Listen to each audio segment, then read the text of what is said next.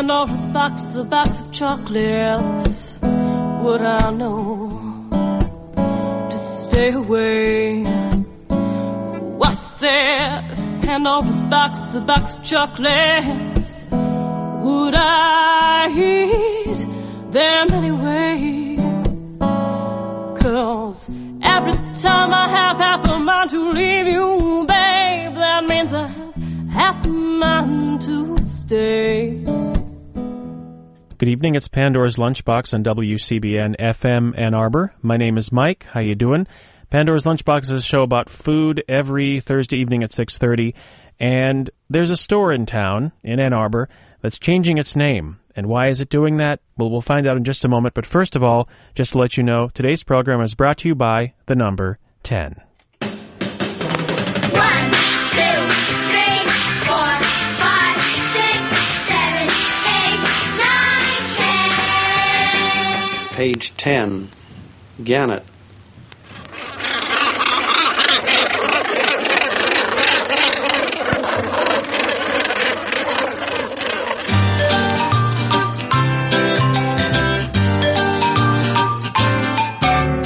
Once upon a time there were 10 little cannibals swinging on a vine. 10. Derive. One of those stories from which we still derive pleasure is that of Pandora and the mysterious box. Number 10. Number 10. Number 10. Number 10. Number 10. Number 10. 10, 9, 8, 7, 6, 5, 4, 3, 2, 1. Exactly, yes. So today's program is brought to you by the number 10. I don't know what that gannet bird is, but I'm scared of it now. But moving right along from that, there is a store in Ann Arbor that until very recently, in fact until today, was called the Big Ten Party Store. But it's no longer called the Big Ten Party Store. And it is a question as to why stores decide to change their names, change what they carry, or keep what they carry, maybe get bigger, get smaller, move locations.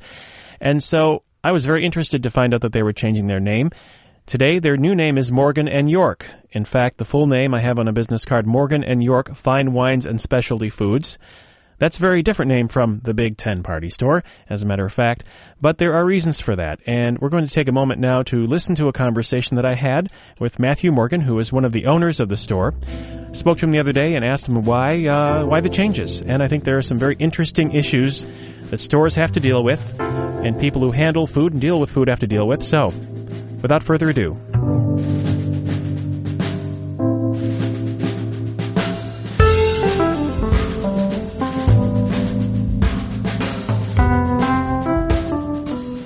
The original name of the store when it was founded in 1940 was Big Ten Market. When the Towners bought it in 1953, they changed it to Big Ten Party Store. And, we've tried working with that name in the 4 years we've been here, and the problem that we've had with it is that because of all the changes we made to the store, we're carrying a lot more handmade products and a lot less sort of I guess you might say commodity kind of party products, paper goods, hot sauces, the sort of things that we used to have. We don't have homebrew supplies anymore. Instead, we're really focused on small production wines and cheeses. Because of all those changes, we felt like the name really didn't represent what we did, and it made us sound a little bit, especially to folks who are new to town, made us sound like a campus convenience store, which really doesn't do justice to the folks who work here and the level of professionalism and passion for food and wine they have. So we had considered making the change when we bought the business, but it's taken us a while to get things to where we want them to be in terms of the products and the service and that kind of thing. So I feel like it's the right time now. What are some of the changes you've made in the last 4 years? The last 4 years? Well, our wine selection, for example, wine's the biggest part of what we do, was pretty standard commodity wine. These days you can find the same sorts of wines in any decently stocked grocery store or in Costco or Sam's Club. And we're a small independent business, and what we had wanted to be able to do was represent smaller independent producers. And I guess I sort of think of that as, in a way, it's sort of like ecology. It's an ecological niche.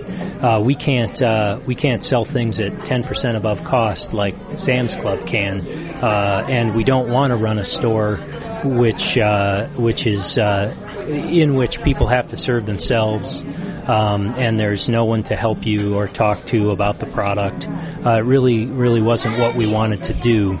The smaller producers can't supply Sam's Club, Costco, the grocery stores, and we can't compete with them on the commodity products. So it's a better fit. The smaller producers need us, we need them.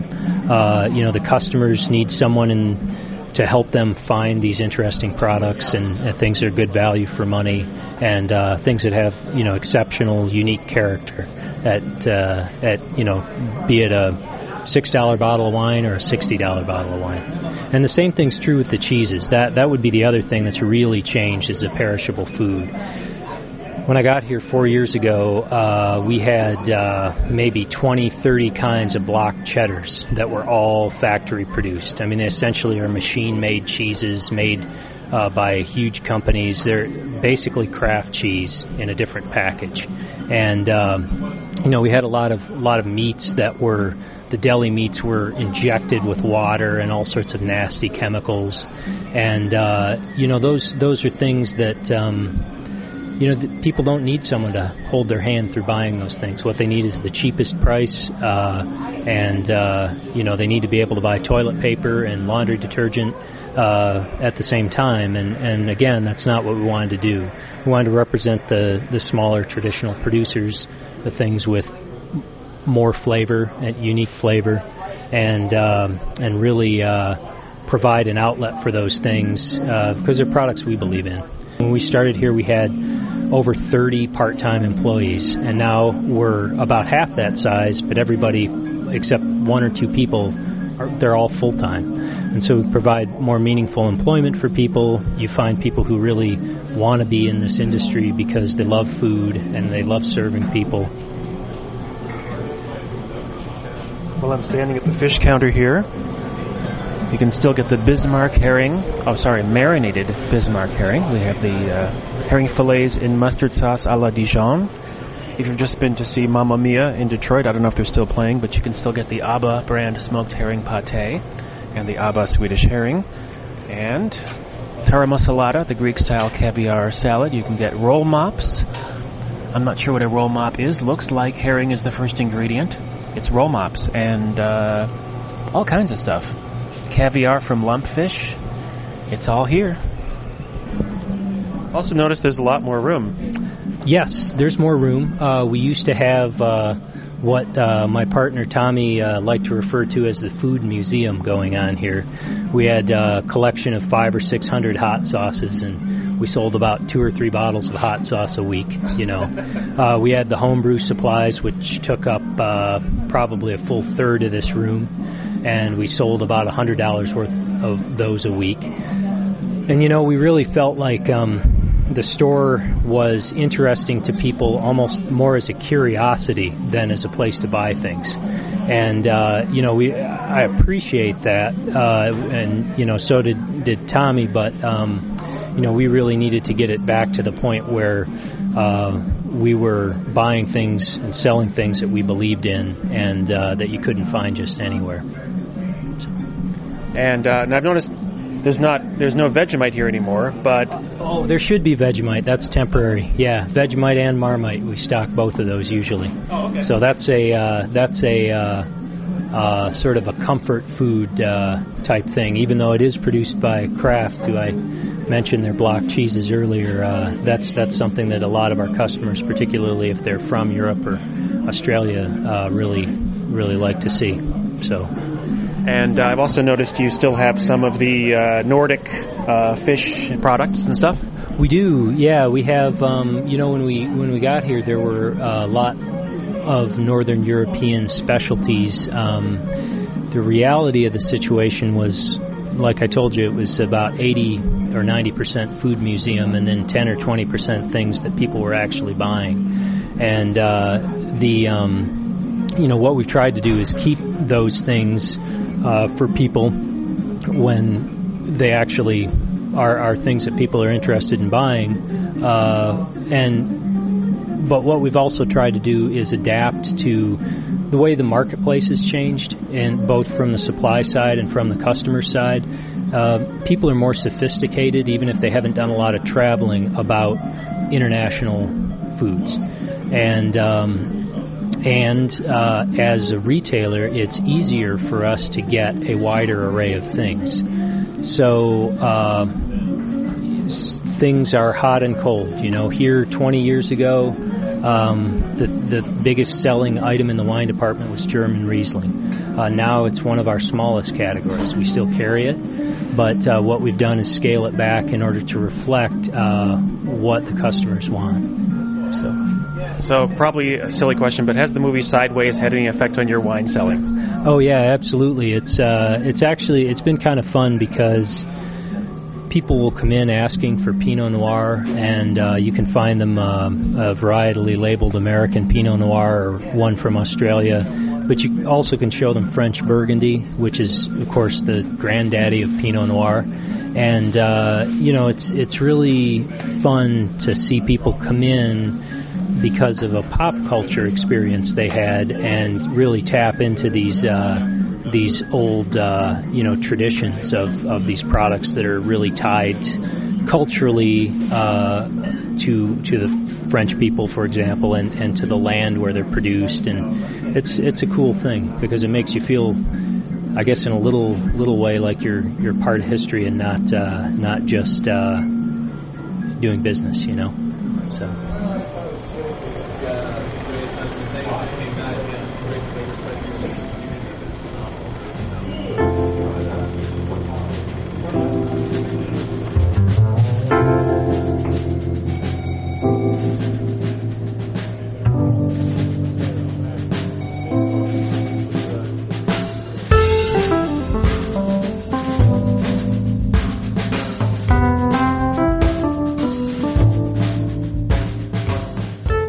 Hi there, this is Pandora's Lunchbox. This is Mike, and what you've been hearing is my chat with Matt Morgan of Morgan & York. Morgan & York is the new name for the Big Ten Party Store. Same store, same owners. Matt Morgan and Tom York are the owners, and they decided to change the name for some of the reasons you've heard just there. The change is official today, and they're supposed to get new signs for the new name in the next week or so. And you're listening to music right now by the Butterfat Trio, which, appropriately enough, is food. You can hear the butterfat. It's a particularly rich blend. Yeah. Anyway, this is Pandora's Lunchbox. It's a show about food, and we're going to go right now back into our discussion with Matt Morgan of Morgan & York, the store formerly known as the Big Ten Party Store.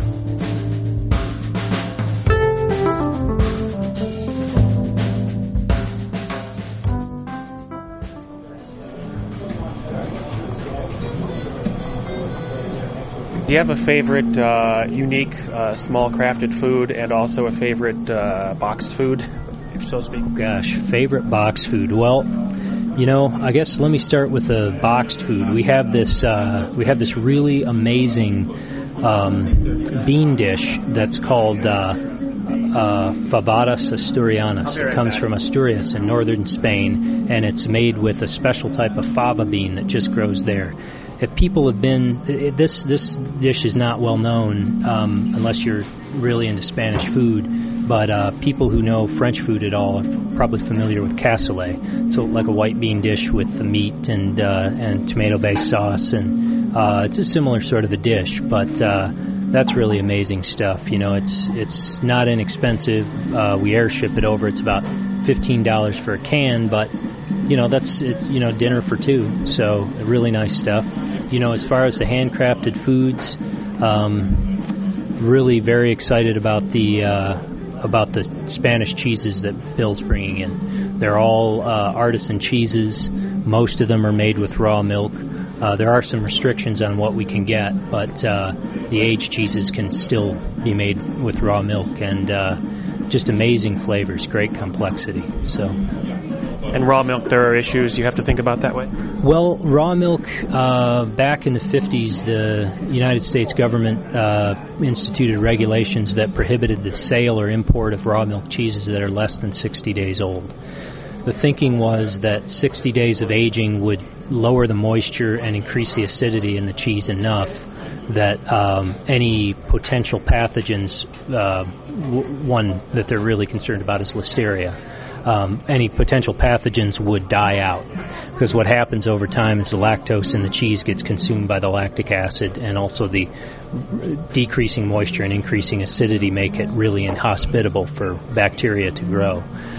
There was a time in the United States, and that as recently as 5 years ago, when the FDA really didn't enforce those laws, and you were able to import raw milk Camembert or Brie from France, or other things from other countries, but particularly post 9/11. Import of those things has become basically impossible. You might be able to carry one in your suitcase, but we can't bring them in on a commercial basis anymore. So, yeah, as far as, I guess maybe there's a second part to your question I didn't answer. As far as raw milk and safety or health issues, in the context of cheese making, it's pretty well documented that raw milk is no more risky and in some cases safer than pasteurized milk. And the reason is that raw milk tends to have natural bacteria in it that displace the pathogens from ever getting a foothold in the cheese. Raw milk cheeses have something of a bad rap, but what it is a sort of a transfer from raw milk, not raw milk cheese. So, because raw milk has a very short shelf life. But any decent cheesemaker will tell you that it's nearly impossible to make a traditional cheese out of contaminated milk. And so if the raw milk has unsafe bacteria in it, then what will happen is that the cheese will fail to form properly. So there will be no cheese? Yeah, it's really obvious. I mean, the cheeses will either puff up like a balloon or the curd won't set. So you really never have anything that looks more like more than, say, yogurt or cottage cheese. So, yeah, it's pretty, in a way, it's sort of a self-screening process. And that makes sense when you think about the cultural tradition of making cheese. It's always been a way of preserving milk. If you have a cow that gives, several gallons of milk a day, how many gallons of milk can you drink? You don't want to throw that away, right? So, yeah. Anyway, those methods have helped to safeguard the people who eat the cheeses from unsafe bacteria. I guess another question is the big sign out in the front. The big sign, yeah. Well, I guess how can I put this in a way that is not going to get me in trouble with anybody? The sign is out of ordinance for the city and has been for many decades. The city would very much like us to bring all the signage on this property into code. And what that means is that we have to remove that sign. It's too big? It is too big, and it's both the surface area and the height are too large. Surface area is too big for the linear feet of shop front. There's a ratio that they allow, and the height is too tall because of the proximity to the road. Basically, the closer you are to the road, the shorter the sign has to be. And there are real reasons for that. I mean, you can't, it's difficult to see around the sign sometimes, particularly if there's snow piled up in the wintertime. I've had trouble getting out of the parking lot. I've been a little scared. Yeah. Well, if I can give you a tip, at least until the sign's gone, if you pull out on the other side, closer to Stadium, it's easier.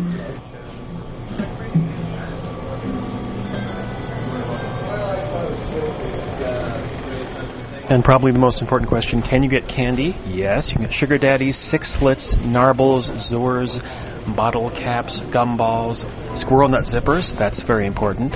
Squirrel nut zippers. That gives me an idea. Squirrel nut zippers. Long Boys, Jumbo Butter Crunch, Kookaburra Strawberry Licorice, Heartbreakers, Oh Baby pacifiers, cherry cordials, chocolate covered pineapple chunks, gummy bears, Red Hot cinnamon dollars, Whorehound drops, rum cordials, Merlot raisins, Merlot. We were talking about wine. Martini olive chocolate almonds. Does not contain actual olive, but they're looking kind of martini olive-like, and they are chocolate almonds. Yogurt raisins, lime rock candy, Karlsbader Oblaten, Zarte Waffelblatter gefüllt mit feiner Schokocreme. And if Lucas is listening in Montana, he speaks German, he will have to find me and slap me for that horrible German. And look, a pet tarantula gummy candy, Toblerone chocolates, gummy army guys. Yeah. Animal crackers. Yes, it's all here.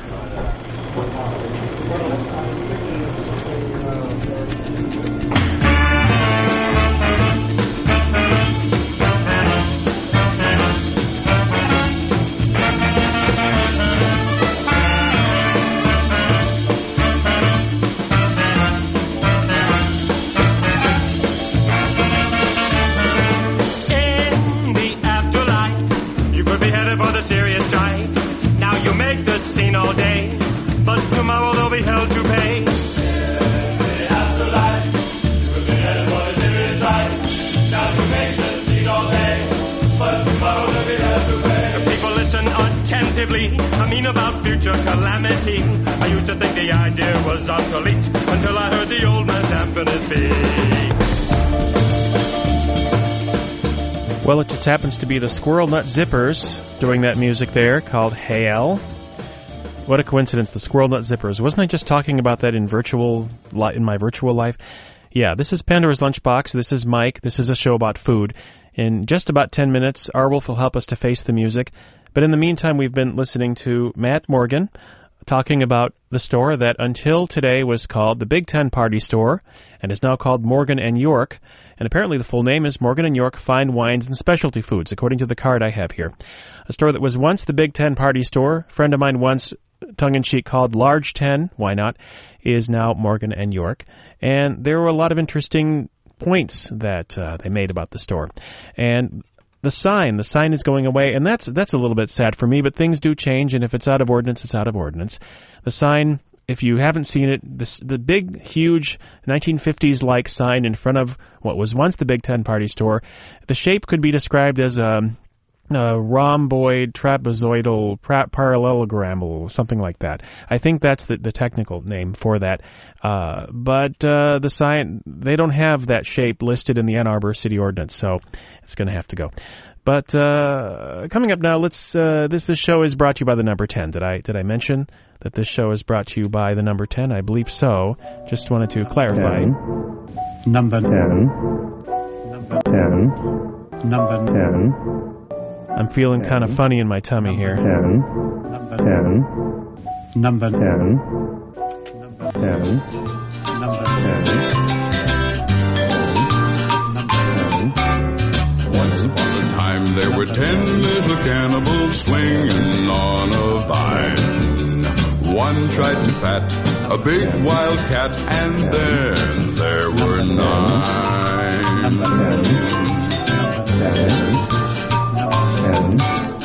One of the 9 drank turpentine, and then there were 8.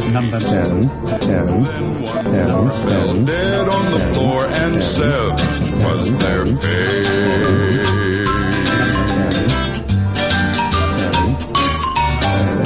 One went in politics, then there were only 6. One took a dive, now 5 we see. One went to Singapore, then there were only 4. One turned green, and then there were 3. Pardon me for being rude. I was just here hypnotizing myself and forgetting all about you, and I'm sorry that was extremely rude. Number 10. Sorry. God, I'm such a rude host. Anyway, so the Big Ten Party Store is now Morgan & York. They used to have brewing supplies, but they don't anymore, but they have some other stuff, lots of stuff. And you can get brewing supplies in Ann Arbor at a place that didn't used to have them. The Beer Depot over on, William Street in Ann Arbor, close to Main Street, used to be a lot smaller. You used to be able to drive through, but now you can't. but now there's a lot more space to walk around, and they have homebrew supplies. They've got hydrometers, test jars, sulfur strips, oak chips. That sounds like a tune, sulfur strips and oak chips. I think Bing Crosby. Yeah. Carbonation drops, an ale pail. You can get homebrew kits for Pilsner, Irish Stout, Tarweber, which is white beer from Belgium. And there was actually a sake homebrew kit at Beer Depot, when I went there most recently. There's a lot you can get in Ann Arbor, a lot of things changing. What are some other things that are changing? Quick thought. The New York Pizza Depot now has a new location. It's still on its original location on William, but now it's also on South U. And the American Spoon Store on Here Comes Liberty has been liberated. It is no longer there. So a lot of things changing in Ann Arbor, but just want to take a moment now. We're just winding down in Pandora's Lunchbox right here. And actually there's some rather troubling and sad news that I've heard, and I did want to share that with you.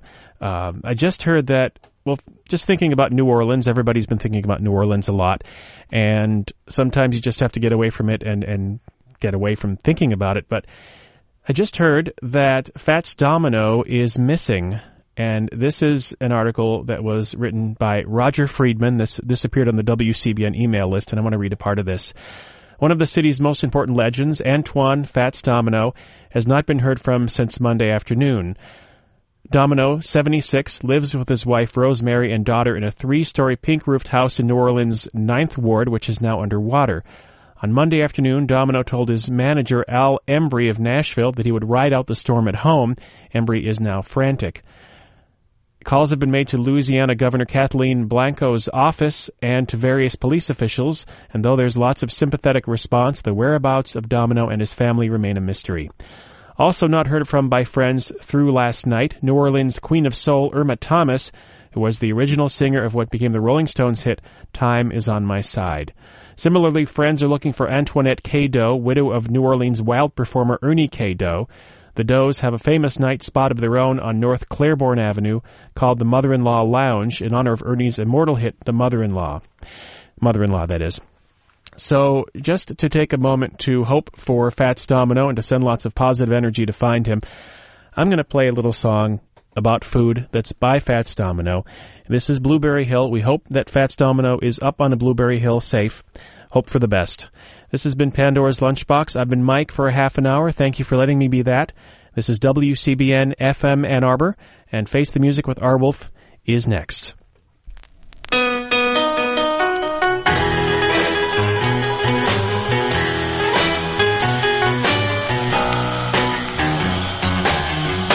I found my thrill on Blueberry Hill. On Blueberry Hill. When I found you, the moon stood still on Blueberry Hill. In late